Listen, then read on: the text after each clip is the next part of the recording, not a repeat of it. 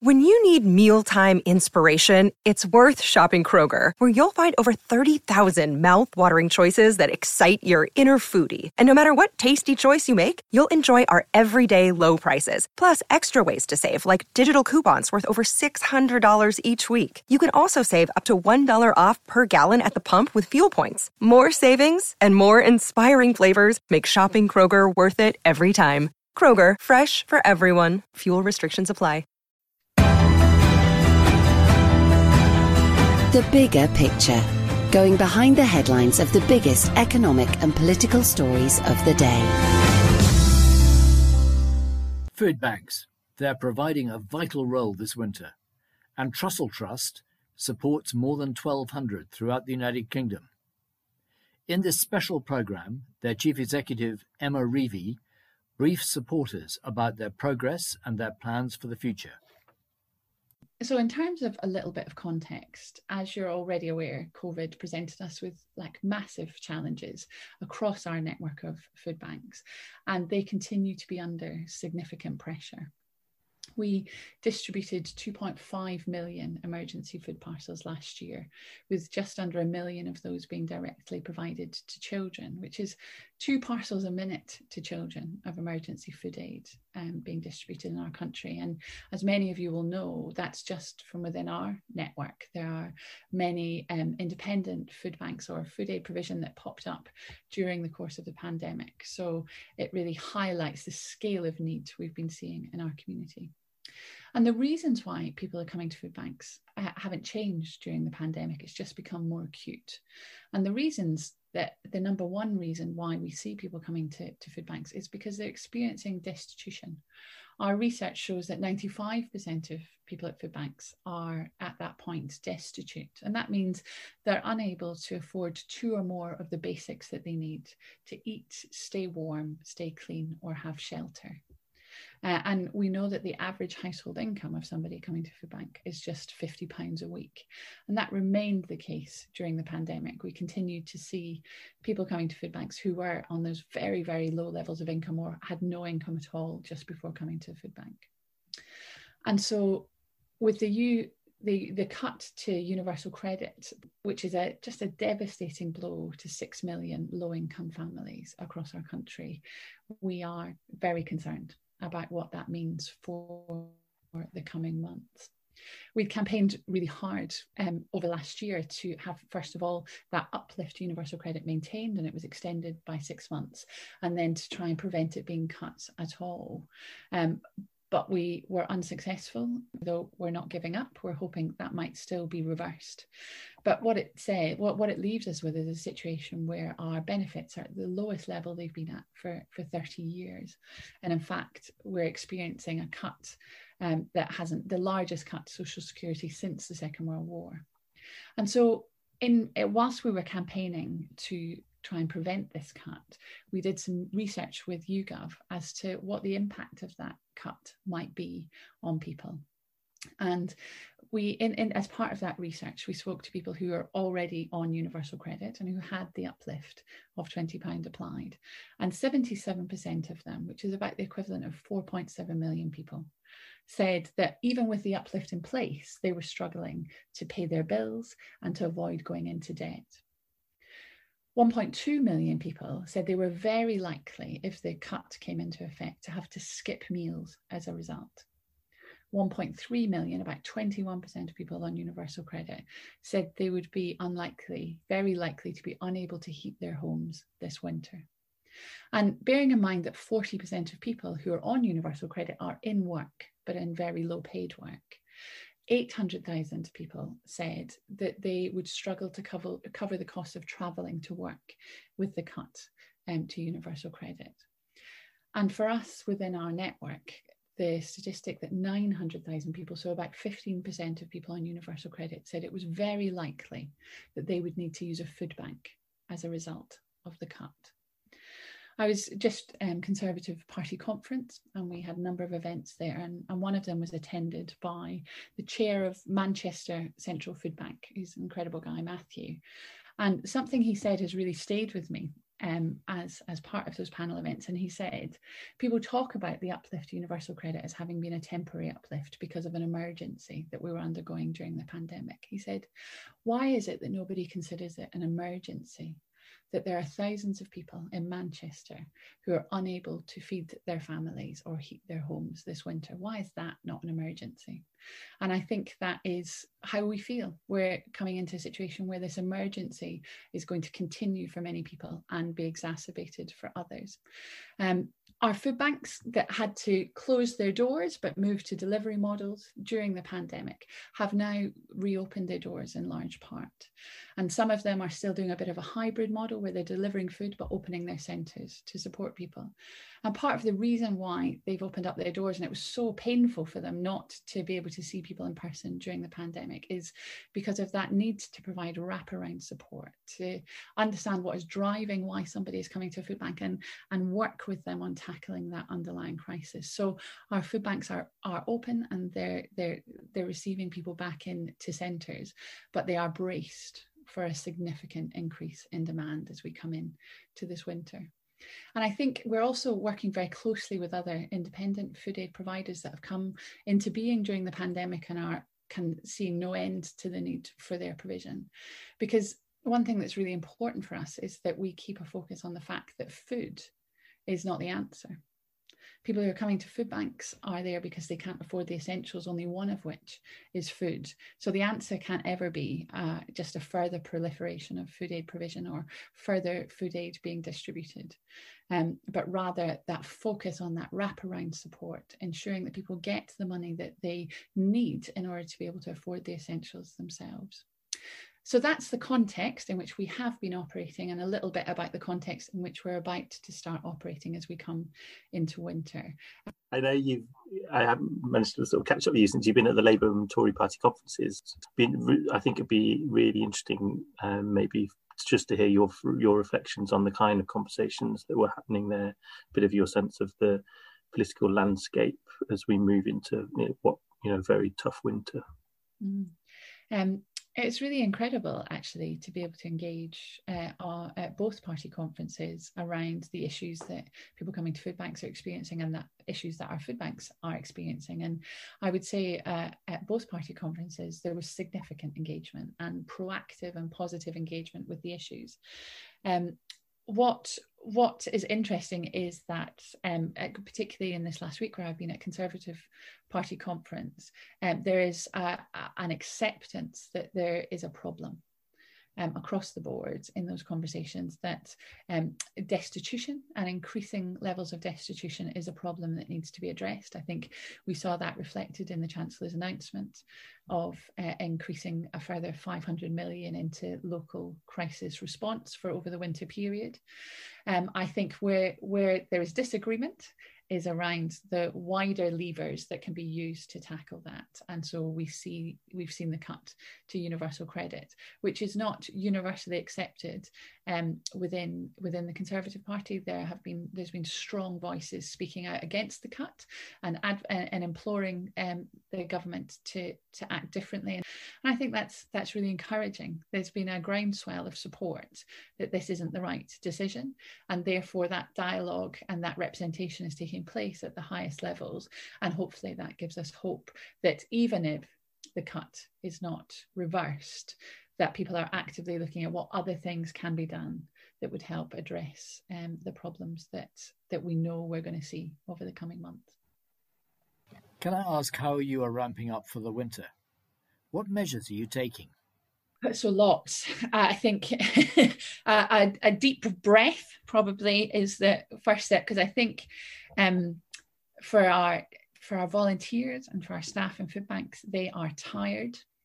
And I think it's a tiredness. It's not that they haven't had some time off or had a little bit of a break here and there, but it's really hard to continuously see people who are really struggling and feel like there's only so much you can do to support them. So we have been trying as best as we can to support the well-being and the mental health of our volunteers and our staff, and really drawing in closely with them, bringing them together over Zoom and in person where we can, to just support them and encourage them. We're also speaking to our market partners about how we can increase collections in store. Honestly, we couldn't have got through this period of time without the incredible generosity of our supermarket partners. We couldn't have. The food wasn't there, and they got it to us, and they enabled us to be able to keep providing that support. And I think there's something for me in knowing the strength of those relationships that we have with our supermarket partners, that we know we can turn to them if it gets bad again. If we see significant increases and demand outstripping supply, that we've got a safe place to go and have a conversation about how we can increase donations in store. We've seen both in Tesco and in Asda increased pushes to have collections so as we can get more food into our food banks. And what's incredible, and one of the things I was going to mention in my next section, is like our food supply kept pace with demand. Even though we were seeing extraordinary levels of demand, it was able to keep pace. I don't take that for granted, so please don't hear that. But there is a comfort in that generosity of relationship that we have, that I know I can call and say, this is what's happening. And the support we've received has been extraordinary. There's also some work that we've been doing, and again, speaking with our supermarket partners for advice as specialists in what does it mean, the issues with drivers in terms of food supply, how might that affect the ambient food that people donate, and some reassurance it's more about fresh potentially than the kind of food that we see in being used in food banks mostly. But just thinking through some of those logistics, what will it mean? We've been very blessed by the fact that where we saw quite a lot of volunteers have to step away as we first went into the pandemic because of their age and their own personal vulnerabilities, we saw a new cadre of volunteers step forward. And now some of our volunteers that had to step back in the early days have been able to step forward again.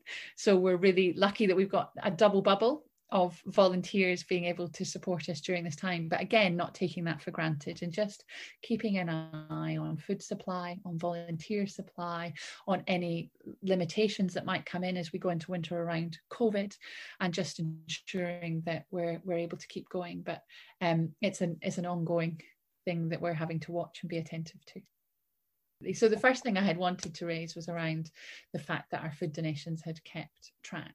But I think now we have to be really attentive to that, with higher fuel costs, the cut to universal credit, the end of the furlough scheme, and winter just being more expensive. We always see a higher demand at food banks in winter because the choosing between whether you heat your house or buy food, those difficult decisions, those challenges push more people into food bank. So we are so grateful that food donations have kept going till now, but we will be attentive to that as we go forward.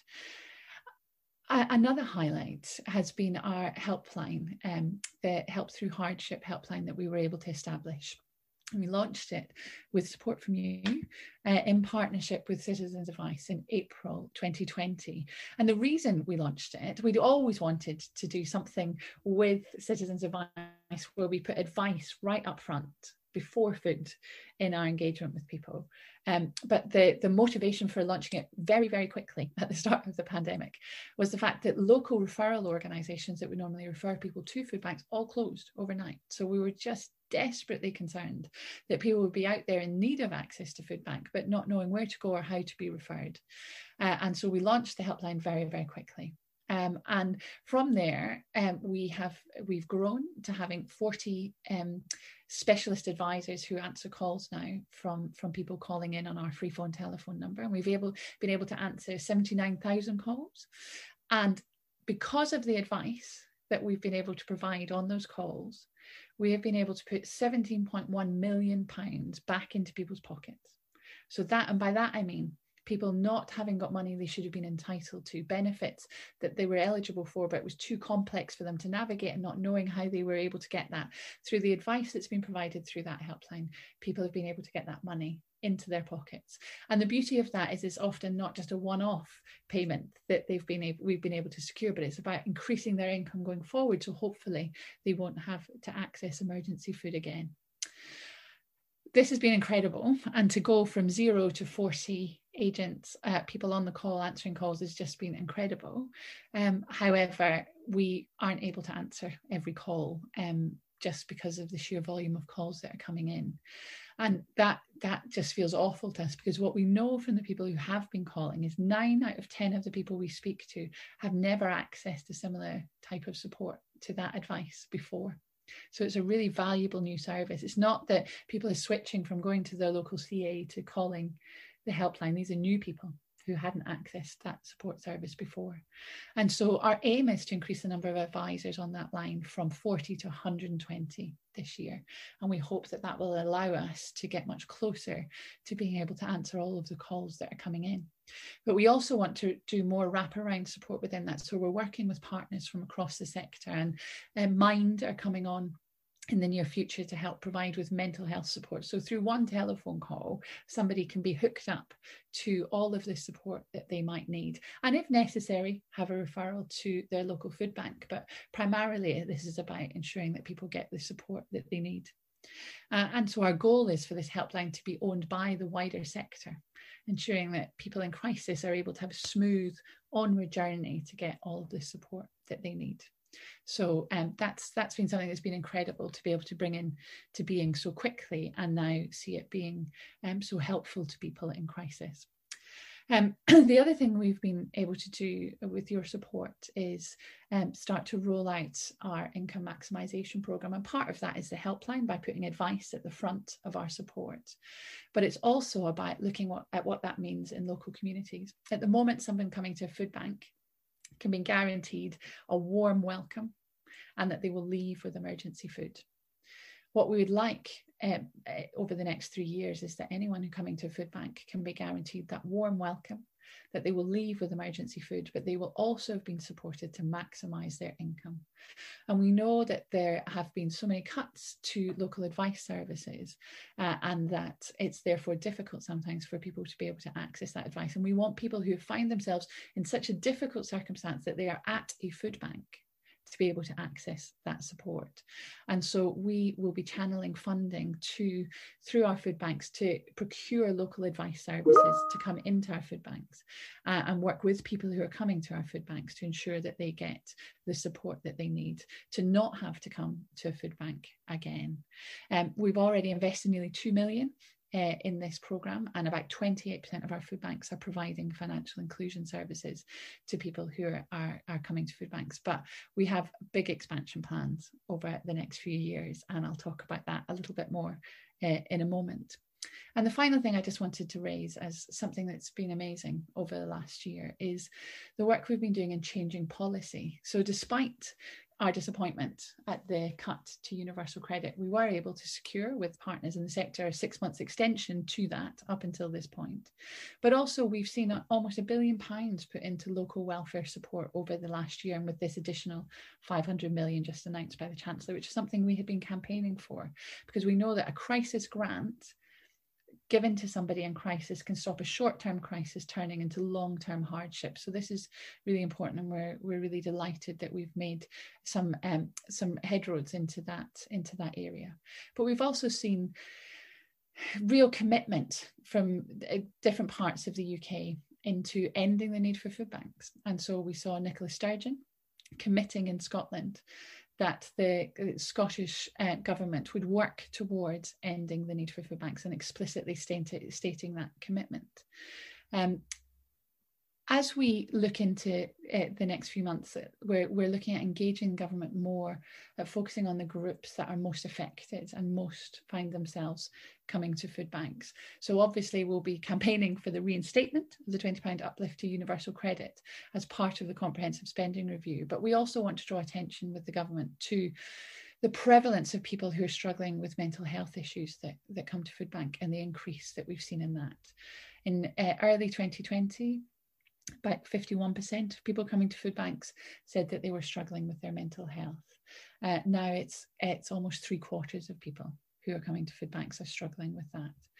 We also know people with disabilities are overrepresented, significantly overrepresented. Over 6 in 10 people coming to a food bank have a disability.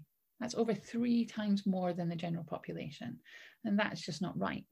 And that's something that we can definitely do something about in terms of changes to policy. Also children. So we've seen a 49% increase in the number of parcels given to children since 2018. That's much higher increase than we've seen for adults, and that is a significant concern for us.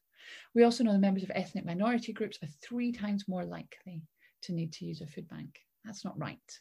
We need to be looking at the structural issues that are driving people to experience destitution and having to come to food banks. And another area of concern that we're working on with government around policy change is that people aged 16 to 24 experience very high levels of food insecurity, but low levels of referrals to food banks. And so that would suggest to us them not being aware of how they can be referred or how they can access those services. And so we want to do something more about that. And these are things that are being discussed at the APPG on ending the need for food banks that we are providing the secretariat for, and we're bringing politicians together from across the political spectrum to really wrestle with the issues of what needs to happen to end the need for food banks and what are the policy areas we should be focusing on. What regional differences are you seeing in food bank use in terms of numbers or other data? So without question, food bank use follows destitution indices in terms of communities that are disproportionately affected by high levels of destitution. See high levels of people needing to come to food banks, and that correlation is almost like for like. What we also see, and you'll have heard this before, but in communities that are the most deprived, local services are most threadbare. In terms of we see there's less ability for people to be able to volunteer and step into the voluntary sector because the communities as a whole are struggling, and you also see most pressure on local statutory services, and therefore they're less able to provide for the level of need that they're seeing in those communities. So I think when you look at that's having said that, there are food banks in communities that at first glance would appear very affluent. And so there are pockets of hidden destitution in communities across the United Kingdom, in all 4 nations. But you definitely see, particularly for us in the Northeast, and we're also seeing in London, high levels of food bank use. And they've remained very high as we come through the pandemic, and we would imagine continuing to be high as we come into this winter. But in general, the footprint feels very similar to where there's high deprivation indices in a community. Emma, do you want to sort of move on to anything else on income maximisation and any of the plans that we've got over the next few months? Yeah, sure. So that goal of ensuring that everyone who comes to food bank has access to high quality welfare advice to maximise their income, we don't think it will end the need for food banks, that advice, but we think it's part of the solution, because we know so many people are not accessing their full entitlement at the moment. We know many people at food banks are still finding themselves at food banks, hence our changing policy agenda to ensure that people are getting as much money as they need through social security and local welfare assistance. But at the very least, something we can effect change on, something we can proactively do something about, is ensuring at the very least everyone has access to their full entitlement and is able to be supported to navigate our benefit system in the best way possible. As I say, we've already invested over £2 million in this. So our hope is over the next 3 years to have those advice services throughout our network contracted with local provision, so as we have that expert advice located at that point of need, as well as increasing, and it's kind of a pincer movement, as well as increasing the advice that's available through the help through hardship line. So it's saying at the point where somebody might approach us about how they can get access to emergency food, the advice is at the front, but also at the point when somebody has arrived with us in need of emergency food at a food bank, they are also able to access that specialist advice. And we're, in order to do that in a strategic way, which picks up on Joe's question, to ensure that what we're doing is supporting local authorities and local advice providers and local organisations in how we support people to access advice services, we're putting in place a regional network of financial inclusion managers. And we've just started this process. These are specialists in providing income maximisation support and financial inclusion support. And they are helping our food banks to work together across a region to contract the very best support and to gather that data to be able to make the case for an investment in higher quality, well-funded advice services within a region, and to form those relationships with local authorities who have the power to do something about that. So as well as that kind of structuring and making sure that we're doing financial inclusion support in the best way possible, they're also going to be supporting our volunteers to be good advocates and allies with people. It's not always possible for our volunteers to have the expertise, and they become anxious about providing financial support. But what they can do is at that moment, like I've seen it many times, that when people are asked to bring in the bills that they're not able to pay, and maybe have not even been able to open those envelopes because it's a really scary process, to have one of our volunteers who's very lovely, who can just walk that journey with somebody and say, I'm just going to sit here with you whilst we go through this process. So that combination of the specialist advice from our specialist advisors, but also training and supporting our volunteers to be able to provide that solidarity and companionship for somebody as they're going through that support process is another important part of our financial inclusion managers' roles. And there is also some triage advice that we can upskill volunteers to give more generally. So we're looking at training for our volunteers, training for them as advocates, and also that networking of financial inclusion specialists across our network. Excuse me, I've got a frog in my throat. So financial inclusion is definitely our number one priority as we look forward. But we have two other key priorities that I'd like to talk about. And one is around our local organising and mobilising. We've seen how people were willing to change the way they work, the way they live, everything about their lives in order to protect one another during the pandemic. That's just extraordinary. Like the change that was able to be brought around by people working together and considering together what was best for their community. We want to harness that groundswell we saw in support of our work. And so we're working at the moment with 19 of our food banks on the first phase of identifying what does it mean to mobilise and organise people who are really interested in tackling some of the issues that are driving people to food banks in their local community. And that's made up of people with lived experience of having to access our services, people who are passionate advocates for change within their communities, coming together and looking at what things in their community they think can change and supporting them and equipping them to make that change. And so it's really important that this feels like it's owned locally and that people are able to talk about and work towards change with elected officials and with the services that are available in their communities to get the kind of change that they know needs to happen in that space. And so we're supporting that. So it's around our food banks is this circle of people who are passionate as well about ending the need for food banks and know best, because they're living locally, where those changes might need to take place. And then thirdly, for us, the importance of people with lived experience of poverty, of having to access our services, being in the driving seat of what we do as an organisation is incredibly important to us. So looking at how we meaningfully engage with people with lived experience locally through our food banks, so as they can be more involved in the decision making that takes place, in the policy and programme development that we're doing, and have a platform and support to tell their stories and to raise awareness and campaign for change, is all central to our participation programme that we're equipping and supporting our food banks with across the network.